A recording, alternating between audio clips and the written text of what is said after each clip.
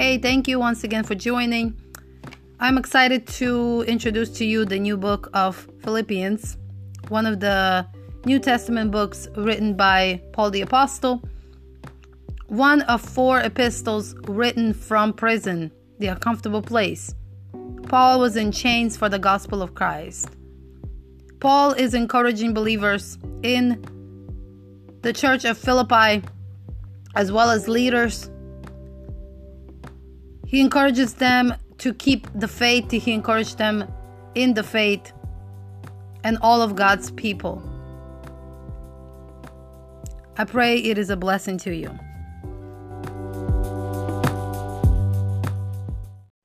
Philippians chapter 4, continuation of the epistle that Paul has written to the church at Philippi from prison, from the uncomfortable place. He is constantly encouraging the body, the church, to continue to persevere through trials, forgetting what is behind, looking forward to that which is ahead. As we step into the next chapter, I will be reading from New International Version Bible, and you're welcome to follow along with me with a Bible version of your choice. Therefore, my brothers and sisters, you whom I love and long for, my joy and crown, stand firm in the Lord in this way, dear friends. What does it mean to stay firm or to stand firm in the Lord? It is to stand unbothered by what goes on around us. If we are going through persecution, if we are going through trials, if we are going through fires, let us remember to have that solid foundation in the Lord. When we stand firm in the Lord, nothing around us can shake us. Nothing around us can move us. I plead with Uriah and I plead with Sanesh to be of the same mind in the Lord. Yes, I ask you, my true companion, help these women, since they have contended at my side in the cause of the gospel, along with Clement and the rest of my co-workers, whose names are in the book of life.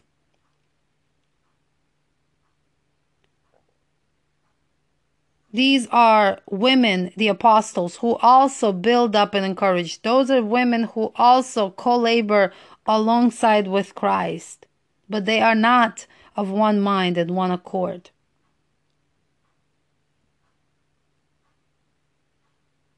Rejoice in the Lord always. I will say it again, rejoice. He continues to encourage the church to delight in the Lord always, to be glad in the Lord always, to find satisfaction and pleasure in the Lord at all times. No matter what the situation looks like, no matter what the circumstance looks like, to continue to be glad in the Lord. He also goes on to say, let your gentleness be evident to all. And that is one of the fruits of the Spirit. It is the quality of being kind and gentle, compassionate and loving, tender-hearted. The Lord is near. Do not be anxious about anything, but in every situation by prayer and petition with thanksgiving, present your requests to God. How many times have we heard this scripture before? And the peace of God, which transcends all understanding, will guard your heart and your minds in Christ Jesus. We can quote this scripture. We can quote it so well. But do we actually apply what we read? Do we actually put it into practice? Do we actually put these words into practice? We ought to put them in practice, not to just quote them as pretty words or memorize them just to memorize them. No, we ought to put them into practice. We are not to be anxious about anything. No matter what the situation, circumstance looks like, in every situation and circumstance, by prayer and petition with thanksgiving, present our requests to God. And then when we do so, the peace of God, which surpasses all understanding, will guard us and our hearts and minds. These are one of my favorite scriptures right here. Finally, brothers and sisters, whatever is true, whatever is noble, whatever is right, whatever is pure, whatever is lovely, whatever is admirable, if anything is excellent or praiseworthy, think about such things. In other words, Paul is saying, be positive. Think on the positive things. Do not focus on the negative things, but rather focus on that which is right, with that which is pure, that which is lovely, that which is admirable, that which is excellent. Think about those things. Meditate upon those things. Meditate upon the positive things, not the negative. And as I have mentioned before, whatever you have learned or received or heard from me or seen in me, put it into practice. And the peace of God will be with you. Don't just talk about it. Don't just quote it. But put it into practice. Follow my example. Paul says, follow my example. Do as I do. And the peace of God will be with you. I rejoice greatly in the Lord that at last you renewed your concern for me. Indeed, you were concerned, but you had no opportunity to show it. I'm not saying this because I'm in need, for I have learned to be content, whatever the circumstances. I know what it is to be in need, and I know what it is to have I know what it is to have plenty.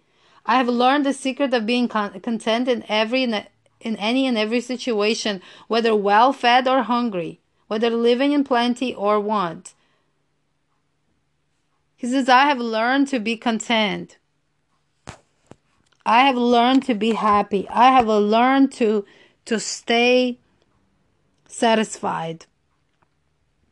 No matter if I am fed or I am hungry, if I live in plenty or in need, God is my fortress in whom I trust. God is my fortress and my refuge, my God in whom I trust. He goes on to say, I can do all things through Christ who gives me the strength. We can quote the scripture very well, but do we apply that scripture into practice? Do we apply that scripture into practice? Because it's so important to not just quote scriptures and not to just read scriptures, but to apply these principles to our lives. Yet it was good of you to share in my troubles. Moreover, as you Philippians know, in the early days of your acquaintance with the gospel, when I set out from Macedonia, not one church shared with me in the matter of giving and receiving except you only. For even when I was in Thessalonica, you sent me aid more than once when I was in need. Not that I desire your gifts. What I desire is that more be credited to your account. I have received full payment and have more than enough. I am amply supplied. Not that I have received from Epaphroditus the gifts you sent. They are a fragrant offering, an acceptable service pleasing to God, and my God will meet all your needs according to the riches of his glory in Christ Jesus.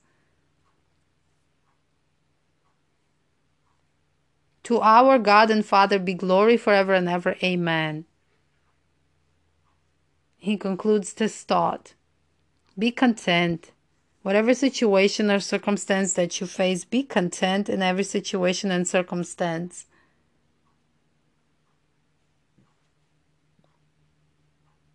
I have received full payment and I have more than enough.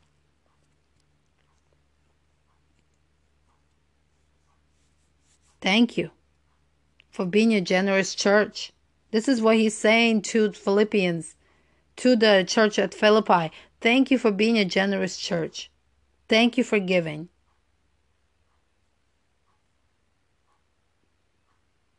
Greet all God's people in Christ Jesus. The brothers and sisters who are with me send greetings. All God's people here send you greetings, especially those who belong to Caesar's household. The grace of the Lord Jesus Christ be with you and your spirit. Amen. And so Paul finishes his letter to the church at Philippi.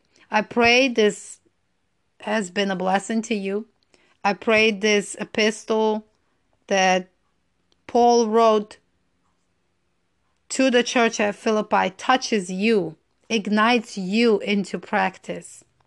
That it ignites you to be encouraged and to continue to keep the faith, to stay faithful